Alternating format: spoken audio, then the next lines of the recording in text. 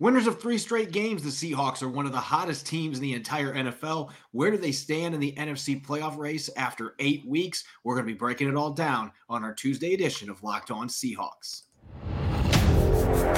You are Locked On Seahawks, your daily Seattle Seahawks podcast. Part of the Locked On Podcast Network, your team every day.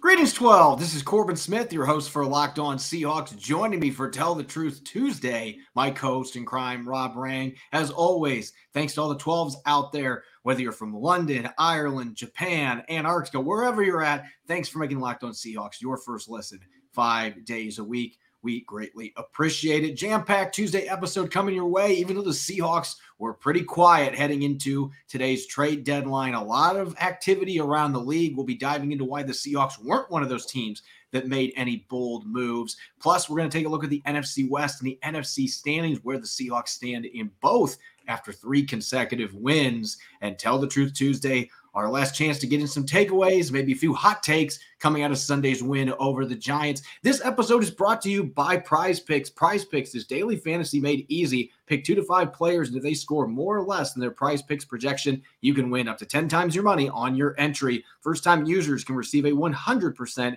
instant deposit match up to $100 with the promo code Locked On. That's prizepicks.com, promo code Locked On. Now for your lead story here on Locked On Seahawks. One of the hottest teams in the NFL, the Seahawks, are riding a 3-game winning streak. Their most impressive win to date coming on Sunday against the previously 6-1 New York Giants at Lumen Field. And though it's still early, Rob, we are getting to the point of the season where the contenders start to separate themselves from the pretenders. And certainly the Seahawks took a major step forward toward contender status by beating the Giants, a very solid, well-coached football team, on Sunday. And sure enough, here we are. The Seahawks are not just in first place in the NFC West right now. They would have the number 3 seed if the playoffs started today. Who would have thought after 8 weeks that the Seahawks would be in that position? Maybe the only person that thought they'd be here is Pete Carroll. Yeah, exactly. I mean, as you said, 8 weeks into the season, and they are in first place, would be hosting a playoff game as a divisional winner. So to me, that's pretty exciting stuff here. I really think that it is a testament, as we talked about yesterday, to Pete Carroll and John Schneider. Certainly, Geno Smith deserves a great deal of credit as well. But you just look at that NFC playoff picture. Those of you watching on YouTube, Philadelphia Eagles have the number 1 seed, the Minnesota Vikings number 2, Seattle at 3, Atlanta Falcons at the 4 seed, Dallas Cowboys, New York Giants, San Francisco 49ers wrapping up the 7 seeds. It would be a Giants at Seattle rematch if the playoffs were to start right now. And obviously, I think that the way that the Seahawks basically dismantled New York, I think that Seahawks fans have got to be pretty excited about the possibility of another showdown with New York. I think you just look at this NFC right now. The Philadelphia Eagles have been dominant, and they're the only undefeated team left in the league. And yet you look at their schedule, they haven't really played very many good teams. So there still are some question marks out there about just how for real are the Philadelphia Eagles. And then behind them, I think the Vikings have been one of the quietly impressive teams in the NFL. They're not getting a lot of attention, but they're 6-1. They've raced out to a huge lead in that division, with the Packers being 3-5 and the other 2 teams really struggling in that division as well. They're running away with it. A real good chance for them to push the Eagles for that number 1 seed and the only bye now under the current playoff format. And the Falcons at 4-4 right now, they've been an overachieving team as well. They beat the Seahawks earlier this year at Lumen Field, and they're in the weakest division in the NFL right now, but Tom Brady still may have a say there. Heck, the New Orleans Saints and the Carolina Panthers at 2-6. The Panthers almost beat the Falcons in overtime this past weekend. They're playing a lot better under their new coach. So that division's still kind of open, but it feels like you are starting to see some of that separation here, and the Seahawks and 49ers are trying to create that separation in the NFC West. The Rams are still only a game out of being one of those wild card spots at 3-4. The Cardinals are 2 games out at 3-5. So this is a huge game coming up for them, with the Seahawks returning to Arizona for their rematch in NFC West play. keeping that in mind, let's look at the NFC West standings real quick. A roundup after Week 8. Again, the Seahawks with that huge win over the Giants, staying in first place. But the 49ers are right behind them, and San Francisco has that tiebreaker, which, as we'll be mentioning here in a moment, that kind of weighs heavily on projections moving forward, beating the Seahawks in Santa Clara in Week 2. The Rams at 3-4, game and a half out of first place right now. Still have not played any games against the Seahawks. Both those games going to be in the second half of the season. And the Cardinals playing trailing right now at 3-5. This really does feel like a must-win situation for them. And how that impacts the playoff odds, again, we use 538.com. Their projections, they're pretty darn good about these projections when we look at these year to year. Seattle right now, with that win, Rob, they went from a 34% chance of making the playoffs to 62%. That is a huge jump. And they're now projected to go 10-7, as are the 49ers, with that tiebreaker that they hold on the Seahawks. That's why they have the 73% make playoff percentage and 52% win division percentage, even though they're not in first place right now. Meanwhile, the Rams and Cardinals both under 7% chance to win the division. Again, that doesn't mean that they can't get it done. Those are two teams that have a lot of talent, but you got to like where you're sitting if you're the Seahawks and the 49ers right now, with the Rams struggling, dealing with injuries, and the Cardinals certainly underachieving this year. Really, the division just hasn't been quite as good as I think we anticipated. But really, this is setting up to become a two-horse race, maybe three, if the Rams can find a way to protect Matthew Stafford and get their offense going a little bit. Certainly, they have a lot of talent still in that roster, but it feels like it's starting to become a two-horse race as we get into the second half of the season. Yeah, and Seattle could absolutely make it a two-horse race if they are able to, just basically finish the job and bury the Arizona Cardinals. Of course, that is their opponent this upcoming week. They already have the victory against them, as you already mentioned here. And let's just face it. I mean, the Arizona Cardinals have not shown a great deal of heart over the last couple of seasons. I hate to say it that way, but we saw this last year. The Arizona Cardinals were one of the biggest stories in the NFL a year ago, raced out to I think it was a 6-0 start to their season before they really struggled down the stretch.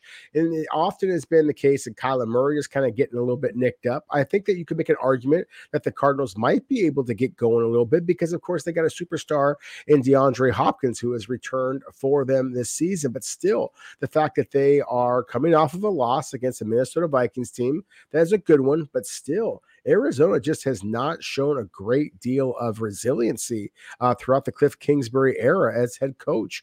So if Seattle is in fact able to finish Arizona this weekend, then it really does feel like it could be that two-horse race. And it does feel a little bit presumptuous to just basically say that the Los Angeles Rams are out of it. Obviously, they're the defending Super Bowl champions. But at the same time, that was the risk that the Los Angeles Rams made, in that they basically put all of their eggs in a basket of a couple of superstar players. We know the superstar players, but when those players like Cooper Kupp, for example, start to struggle a little bit with injuries, the Rams just do not have the depth. They've got some superstar players, and then they've got a lot of guys who are not necessarily truly NFL caliber starters. And so there's a lot of holes in that team.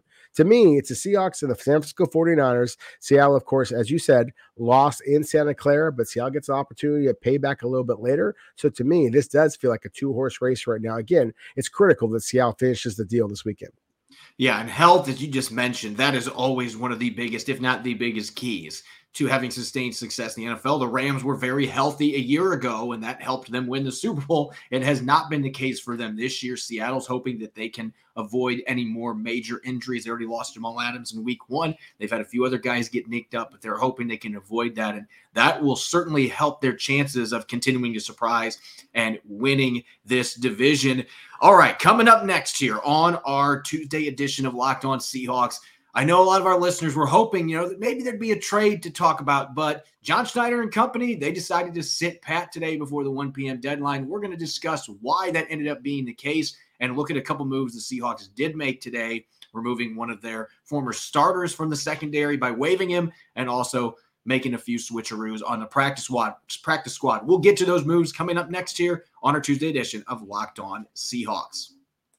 We're halfway through the NFL season, and with Week 9 on tap, I've got Aaron Rodgers waking up with 3 touchdown passes against the lowly Lions, and Patrick Mahomes dicing up the Titans for 350 passing yards. Those might not seem like bold leaps, but with Prize Picks, it's easy to play daily fantasy and put those entries to the test. Pick 2 to 5 players, and if they score more or less than their Prize Picks projection, you can win up to 10 times your money on any entry. There's no competing against other people. It's just you versus the projections available. Prize Picks offers projections in any sports you watch, whether it's the NFL, NBA, MLB, PGA, college football, NASCAR, even MMA. Entries can be made in 60 seconds or less. It's that easy. Safe and fast withdrawals, and currently operational in over 30 states as well as Canada. Download the Prize Picks app or go to prizepicks.com to sign up and play daily fantasy sports. First-time users can receive a 100% instant deposit match up to $100 with the promo code Locked On. If you deposit $100, Prize Picks will give you $100. If you deposit $50, Prize Picks will give you $50.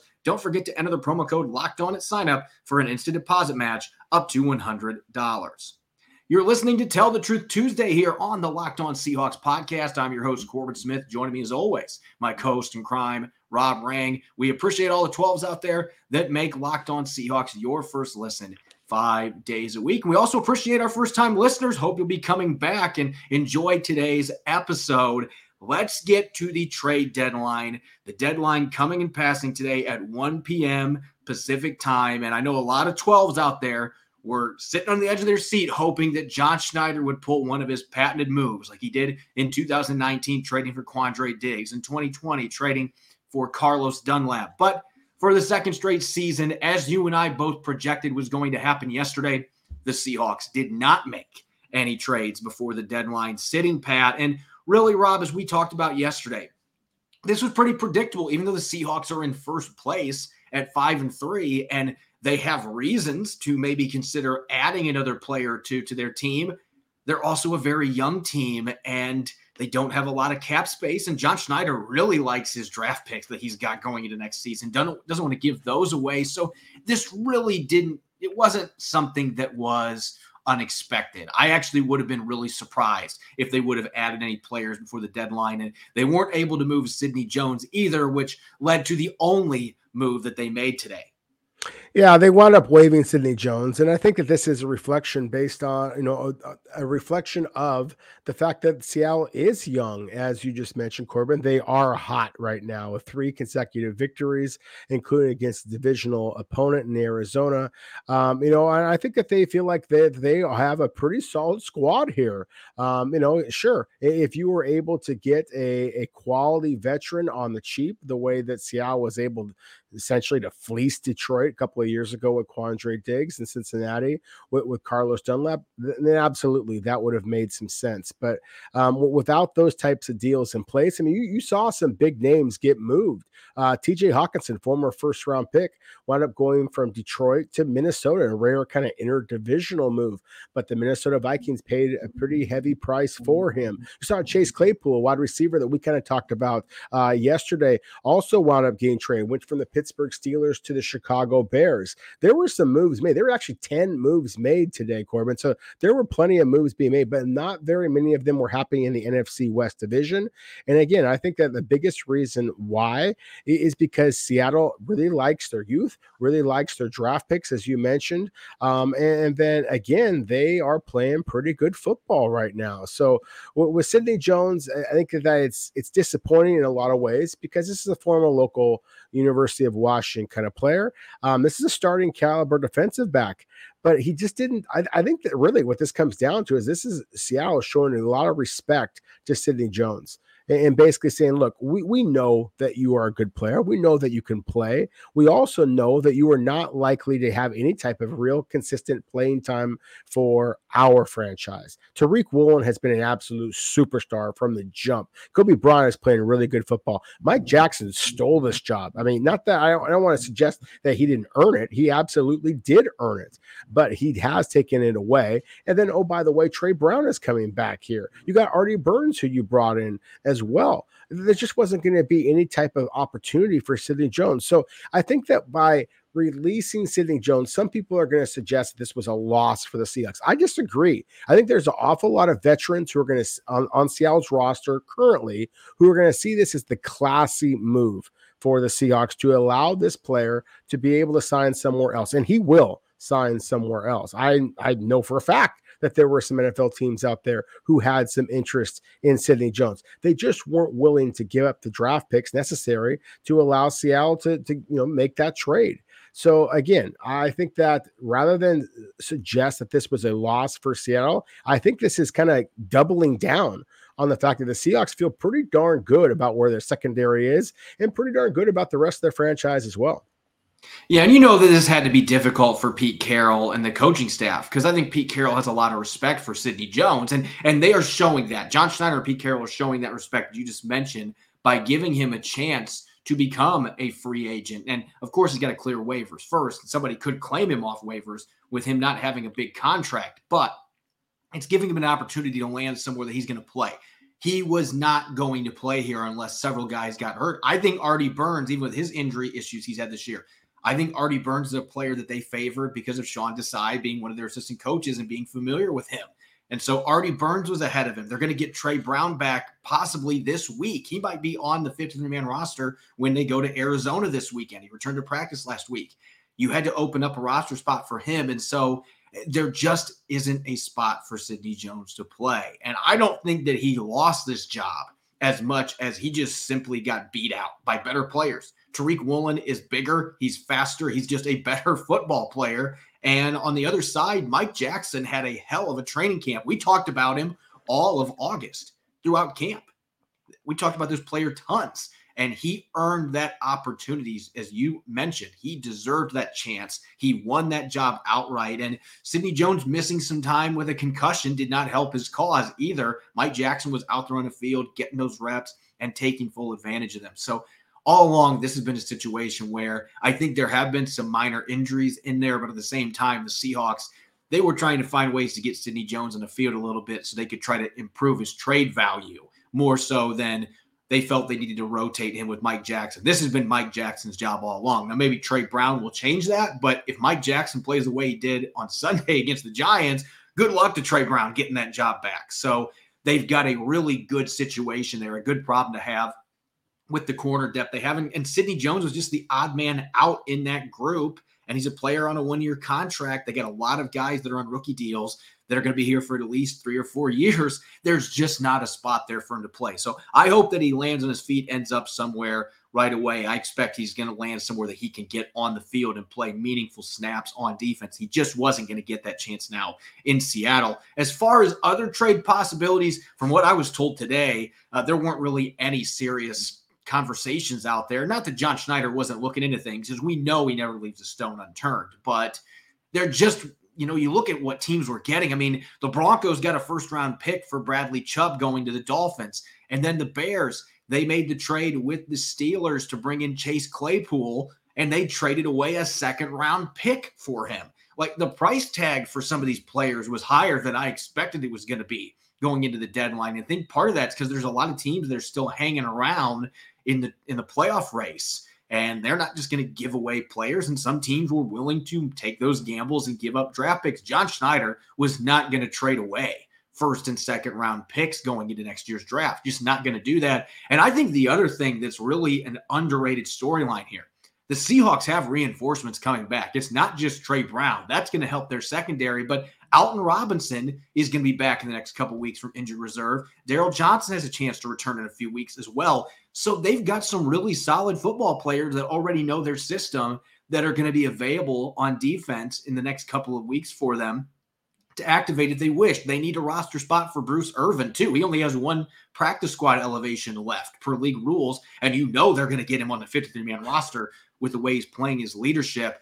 So they didn't really have any reason to make a deal here unless they were blown away with a chance to get an inside linebacker or a position like that. There wasn't anything out there that was going to pique John Schneider's interest for the compensation that he was willing to pay. Yeah, I think that's a really good point. There just were some teams out there who were, gambling high draft picks for players who have obviously struggled with the teams that initially selected them. I wonder if Austin Blythe had been healthy enough to play this entire game and struggled as much against the Giants throughout the entire game as he did in the early first quarter before he went down with an injury. I wonder if Cody Barton did not have one of his better performances against the New York Giants, then maybe Seattle would have been a little bit more aggressive in trying to find another center, another inside linebacker. But again, I thought that Barton played pretty well. I thought that Blythe kind of leveled his play out, and certainly Kyle Fuller played a pretty solid game himself. We're going to be talking about that a little bit more here in just a few more minutes. But still, I think that Seattle basically said, who on the market can we possibly get for a day 3 selection that is actually better than what we already have on the field? They know our team. They fit in with our locker room. If they don't have something that's obvious, then why even mess with the camaraderie that you are creating with this 3-0 run here, first place team? So I think it's kudos to the Seahawks. I think that this is a team that understands who they are, what they're trying to do. And rather than try to just create a public relations kind of a celebration here in the media, to just play the game that you've been playing, because you're obviously proving a lot of people wrong already. You're playing good football, so just kind of continue to roll. And sometimes making a trade can mess with chemistry. So I think John Schneider, Pete Carroll probably looking at it right now like, hey, we just got our culture back where we want it. We've got a locker room where everybody's bought in. We're a young team. We want these draft picks next year. I mean, you just look at all the different reasons we've discussed. And it didn't make a lot of sense for them to be aggressive at the deadline. Now, if the Colts would have come to him and said, hey, second round pick, we'll give you DeForest Buckner, John Schneider would have been listening then. But there wasn't that type of a move to be made out there. And certainly he wasn't going to be calling George Paton of the Broncos and saying, hey, can we give you a third round pick for Bradley Chubb? Like, I don't even know that George Paton would answer the phone if John Schneider called right now with how things have gone with the Russell Wilson trade. So there just wasn't that opportunity there. And even the rest of the NFC West, certainly the Rams were trying to get Brian Burns. They were still talking about burning some more first-round picks the way they've been doing the last several years, and that never came to fruition. The 49ers just made a minor trade today. The Cardinals didn't do anything. So really the NFC West kept pretty quiet. The only big move made by anybody was getting McCaffrey a few weeks ago for the 49ers, and certainly that's going to make this division race between the Seahawks and the 49ers, maybe the Rams, a lot more interesting in the second half. But I don't think fans should be upset that no moves were made. The Seahawks like where they're at. They got some good players coming back from injury in the next few weeks. They like their roster, and they think they got a chance to keep this momentum going with the players they currently have. Coming up next is Tell the Truth Tuesday. We're going to revisit Sunday's win over the Giants, maybe look at some big picture things as well for the entire first 8 weeks. It can be some takeaways, some hot takes. We're going to be dishing it all out for Tell the Truth Tuesday coming up next here on our latest episode of Locked On Seahawks. BetOnline.net is your number one source for all your pro and college football betting needs and sports info this season. Find all the latest football league developments, game matchups, news, and podcasts, including this year's opening week's games. BetOnline is your continued source for all your sporting and wagering information, including live betting, esports, and scores, the fastest and easiest way to check in all your favorite sports and events, whether it's baseball, MMA, boxing, or golf. Head to the website today or use your mobile device to learn more about the trends in action. BetOnline, where the game starts. You're listening to Tell the Truth Tuesday here on the Locked On Seahawks podcast. It's your host, Corbin Smith. Joining me as always, my co-host in crime, Rob Rang. Thanks to all the 12s out there for making Locked On Seahawks your first listen 5 days a week. We greatly appreciate it. And for your second listen, make sure to check out the Locked On Sports Today podcast, the biggest stories of the day, plus instant reactions, big game recaps, and the take of the day. It's available on the Odyssey app, YouTube, and wherever you get your podcasts.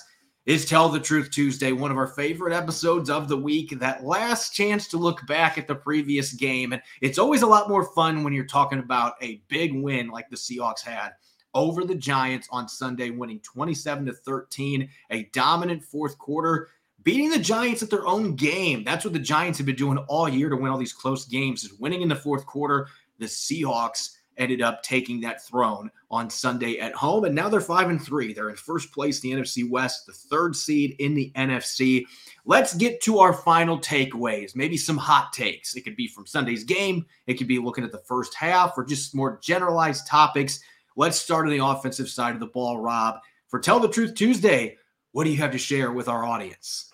Well, I think the biggest thing that I saw is just the maturation of the play caller, Shane Waldron. I think we've levied so much praise on Pete Carroll, justifiably so. Geno Smith, justifiably so. The running game, whether it be Rashad Penny, whether it be Kenneth Walker III, all again justifiably. But just the creativity of Shane Waldron. I touched upon this a little bit in yesterday's show, Corbin. Just the fact that very first drive with Austin Blythe has a perfectly fine snap. But at the same time, Geno Smith basically looks like it's way up above his head. It kind of gets the Giants a little bit kind of leaning. We see a low snap a little bit later. But then when you see Geno Smith kind of walk towards the sideline as if he is confused, he's befuddled by Wink Martindale, one of the great defensive coordinators in all the NFL, it would make an awful lot of sense. And it's a direct snap to Kenneth Walker, scoots ahead for a first down.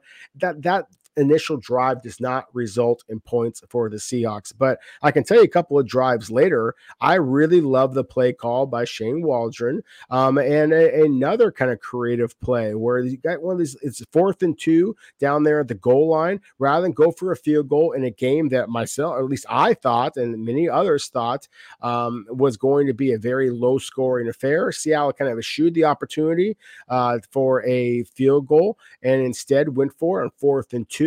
Same kind of a thing. I mean, they basically went with a quick snap, and Geno Smith has a quick little shuffle pass here to Will Dissly, winds up getting the first down. That is such a clutch call, because I think that it recognizes just the strength of Geno Smith's intelligence, Will Dissly and his ability to make big plays happen, but also is it recognizing what's going on in the game as it's unfolding. The New York Giants were getting a great deal of pressure on the Seahawks. It didn't matter who was at the center position. The Giants were a formidable front. But one of the things that they do so very well is they get pressure and then they kind of struggle behind that. We talked about this, that their front was very formidable, but their linebackers were not quite as good.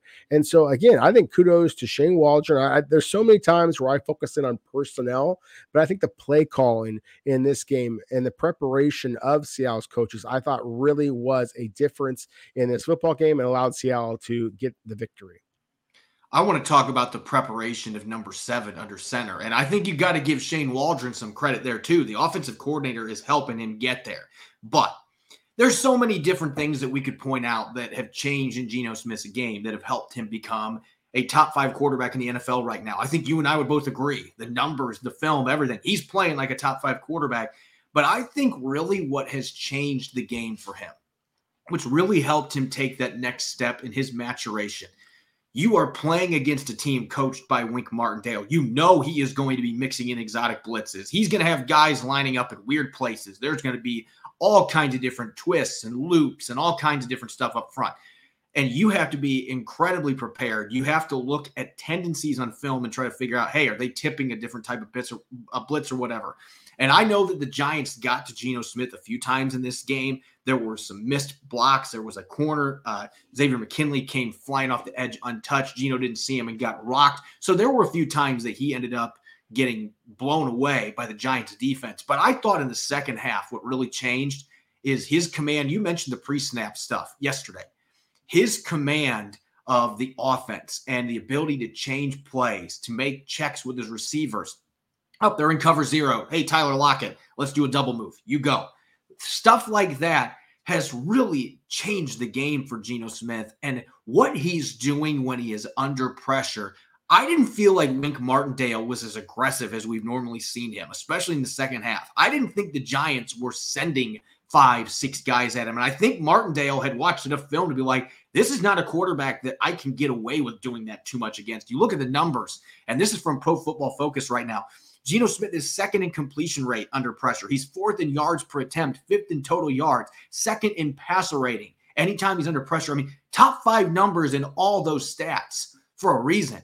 And then even blitzing versus non-blitzing. When he's blitzed, he's 2nd in completion rate at 70%. And he also is 8th in passer rating against the blitz. So you got to blitz very carefully against Geno, and I think that's the biggest game changer. Why are we even having the discussion at all about him being an MVP candidate? I think a huge part of it is his willingness to stare down the barrel and he's got a defender coming right at him. That 3rd and 14 completion he had to Metcalf the other day for 15 yards, he got blasted after he threw that ball, but he hung in tough. He played with poise. He took the hit and delivered a perfect strike. That, to me, is the biggest difference in the maturation of Geno Smith, and that's why he's an MVP candidate. He is playing so much better under pressure than we ever saw him earlier in his career. Yeah, he is playing in a spectacular level, Corbin. I mean, I was going to talk about the centers here, but I got to call it audible just the way that Geno Smith has here and kind of, again, echo the sentiments that you're just talking about. I love the fact that you just mentioned the play in which Zach McKinley came in and got a sack. What I love about it is the fact that, hey, sometimes the defense is going to make big plays. They're going to win. Yep. I love the hustle that Geno Smith showed right after that play. He got sacked. The Seahawks are going to have to punt the football. Geno Smith sprinted towards the sideline after that play. Now, what that says to your teammates is, hey, good job, defense. Well done. You got us on that one. I'm not going to sit here and mope. I'm not going to complain. I'm not going to lay on the ground. I'm going to get back over there. I'm going to talk with my coaches, with the other quarterbacks on my team, and I'm going to try to figure out what's going to work best next time. That, to me, is what I've seen from Geno Smith. You talked about the maturation, the poise. He has been remarkable in that way. That had been one of the things I was the most concerned about. I had not seen that from Geno Smith. That not at West Virginia, not in his multiple stops in the NFL prior to that. You know, my wife owns a horse. This is her thing. She loves horses. And when you watch horses on a track, a lot of times you see horses with kind of the blinders on when they're actually at the racetrack. You don't want that horse looking at the other horses around them. You want them staring straight towards the finish line. It feels like Geno Smith right now has blinders under his eyes. He is not seeing the pass rush in front of him the way that some maybe shorter quarterbacks might sometimes focus in on the pass rush. Geno Smith is looking downfield every single time. His ability to duck and dip and maneuver around the pressure, still keep his eyes downfield, and as you said, Corbin, correctly, accurately throw the football has been absolutely spectacular. He is the biggest reason. I mentioned Shane Waldron before, but Geno Smith is the biggest reason why this offense has been humming. It's been humming all season long. Let's switch gears now to defense, because I could talk about Geno. That's how well he's playing. I could talk about Geno for 40 minutes every single episode right now with the way that he's playing. But there's another player on defense that I feel like I could gush about that way. And you look at the turnaround the last 3 games. They made a switch up front a game or two before then. Darrell Taylor gets benched. He was struggling the first 3 weeks, and Seattle initially put Daryl Johnson in as the starter to replace him. Johnson gets hurt, and now we have to throw Boye Mafe into the lineup. And I don't think this is a hot take, but some of our listeners might view it as a hot take. I think that Boye Mafe has been the most underappreciated contributor in this defensive resurgence for the Seahawks. And I'm basing that off of the last couple of games, but particularly on Sunday. It felt like every time the Giants tried to run at number 53, he was setting a hard edge. I actually posted a play on Twitter on this, and it's funny because he ends up getting knocked back several yards, but you have to watch the play from start to finish to respect how well he played this one. There was a pulling guard coming from the other side trying to kick him out. He got low, fired his hands into the guard as he was coming at him, and he stood him up. Saquon Barkley decided to cut back immediately when he saw that. He's got his blocker in front of him, stood up, like he's like, I'm not running there. And he ends up getting gobbled up by Jordan Brooks. Now, right after that, the guard recovered and knocked Mafe back a couple steps, but it didn't matter. Barkley's on the ground for a 1-yard loss. And that is how you set the edge. And this kid has been doing it time and time again. Who would have thought that he would be doing it either? This was not what he was known for at Minnesota. Run defense was the biggest question mark for him coming into the NFL, at least for most scouts. And he is doing a phenomenal job setting the edge. He's making plays. And then he had a sack in this game. They didn't block him for whatever reason, but he shoots into the backfield, had a couple other pressures. We are watching this kid just develop into a quality starter right in front of our eyes way earlier than anybody could have anticipated. And he's one of the 6 rookies right now that are making an impact for the Seahawks that are starting. And Mafe is doing a fantastic job. I just feel like with the turnaround on defense, especially the run defense, 53 needs to be getting a lot more attention as part of that because he has been crucial setting the edge. He really has. And I love that you're focusing on setting the edge because you're right. He had the sack. He wasn't blocked. He showed his burst and he closed on the quarterback, got an easy sack. But it has been his ability in run defense, his strength, his tenacity, his awareness that really has been the kind of the story here. And you are absolutely correct. At least from this scout, I did not see that type of alertness to the I run. didn't. Yeah, exactly. That alertness to the run. Previously at Minnesota, he played mostly in a 4-3 throughout his time, but still, you wouldn't expect that type of a quick transition here. It's been very impressive. But when you initially started talking about Boye Mafe and just saying what an underrated player he has been on Seattle's defense, I thought that you were going to go to Seattle's number 26 in the way that he was so critical in helping the Seahawks slow down the Giants number 26.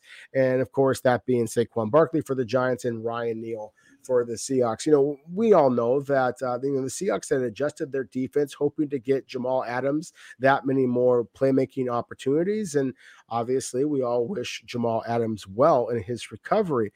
But Ryan Neal has been everything that the Seahawks could have hoped that Jamal Adams would have been, whether it be in terms of at the line of scrimmage, whether it be in making plays in coverage. He's been absolutely spectacular. And there are highlight reel worthy plays that you could put on social media to kind of show what Ryan Neal is doing. I love that there's also plays where he's just getting his fingertips basically on the shoestrings of the runner or receiver and being able to trip them up. It doesn't matter. He is getting them down. And we're seeing it so consistently. So to me, I think that Ryan Neal is right there with Boye Mafe, and Neal has got some attention. So I think that your point about Boye Mafe being the most underrated of Seattle's contributors is a very good one.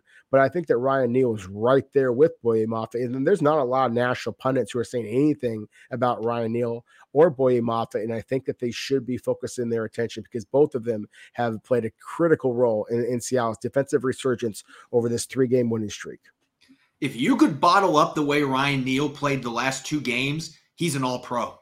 Yeah. I don't think I'm exaggerating saying, he had 4 pass breakups and an interception against the Chargers. And then this week had 6 tackles, 2 tackles for loss. He tripped up Barkley, as you mentioned, for a 3-yard loss on a 3rd down screen. He had 2 3rd down stops. The first one where he tackled, I believe the receiver was actually Marcus Johnson, who was briefly with the Seahawks early in his career.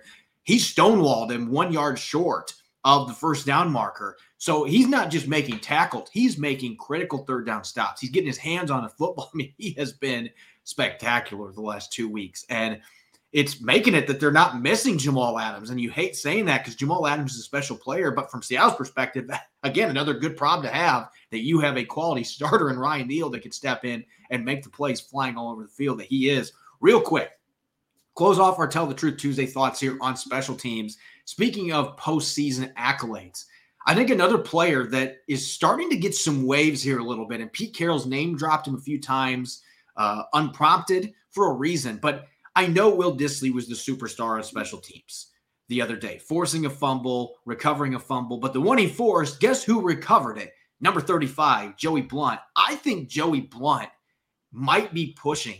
I know the Pro Bowl is no longer going to be an actual game, but they're still going to be voting for Pro Bowlers. I think he has a strong argument to be a Pro Bowler as a specialist. I swear every single kickoff and punt that he is right there either making a tackle or he's recovering a fumble or he's blowing up a blocker so somebody else can make a tackle. He is right around the ball every single time. And the Seahawks seem to think that he might have a future playing some safety for him too. This kid has been one of their patented undrafted steals, and he's really fun to watch on special teams. No, he really is. That's, you might remember in the preseason, he was the guy that I thought might be the surprise player to make Seattle's initial 53. It was almost strictly because of what I saw on special teams, because what he's done in the regular season, that's what I was seeing in the preseason as well. It's like, who the hell is this number 35 guy that is just absolutely flying down the field, game after game, play after play. And so just knowing that, or at least anticipating that this was going to be a young team that may struggle to find victories, I thought thought, hey, ding dong, pick out some players who are young and who are hungry. They kind of fit in with that Pete Carroll mentality. That's why I kind of gambled on Joey Blount, and he has obviously made me and the Seahawks look very, very smart in doing so. And I love that also that you mentioned the fact that Pete Carroll has name dropped him. He talked about how he wants to get Joey Blount some time on the field on defense as well. I think that's part of the reason why Ryan Neal is playing so well, is because he knows he's got Joey Blount hot on his heels, why Quandre Diggs has to continue to play well, because again, he's got Joey Blount hot on his heels. And then also with Sean Desai, knowing the way that the Seahawks have talked about wanting to get 3 safeties on the field, would not be surprised at all to see Joey Blount be able to carve out some type of third safety type of role, especially since we haven't seen as much from Josh Jones here in recent weeks. So maybe Joey Blount that might be the way that he does get his way onto the field on defense as well. And then again, as you mentioned on special teams real quick, I think we have to acknowledge Jason Myers, the topsy-turvy, odd year, even year stuff. It is an even year. And, Jason Myers has been absolutely spectacular as a kicker, even getting a field goal partially blocked, still coming through with the kicks that he did. That is something that the Seahawks have to acknowledge as well. Yeah, he was kicking the knuckleball there. I don't know that I've seen very many of those go between the uprights and get above the crossbar. So some of that's fortune. Some of that is, well, it's just your year and it's an even year. So Jason Myers, of course, is going to be playing his very best, and he's in a contract year at that. So Seahawks now are going to have some interesting decisions they have to make there after the season if he continues to kick this well for the remainder of the 2022 campaign. As always, you can follow me on Twitter, Corbin Smith NFL. You can follow Rob at Rob Rang. Check out Locked On Seahawks and Apple Podcasts, Google Podcasts, Spotify, and streaming 5 days a week on YouTube. Coming up tomorrow, it's Matchup Wednesday. Feels like the Cardinals and Seahawks just played, so maybe we'll have some similar matchups. But I know there's one new one that we will be talking about. Nuke Hopkins going up against Tariq Woolen. I cannot wait. You don't want to miss tomorrow's episode as we break down those matchups and much more. Thanks for listening. Enjoy the rest of your Tuesday. Go Hawks.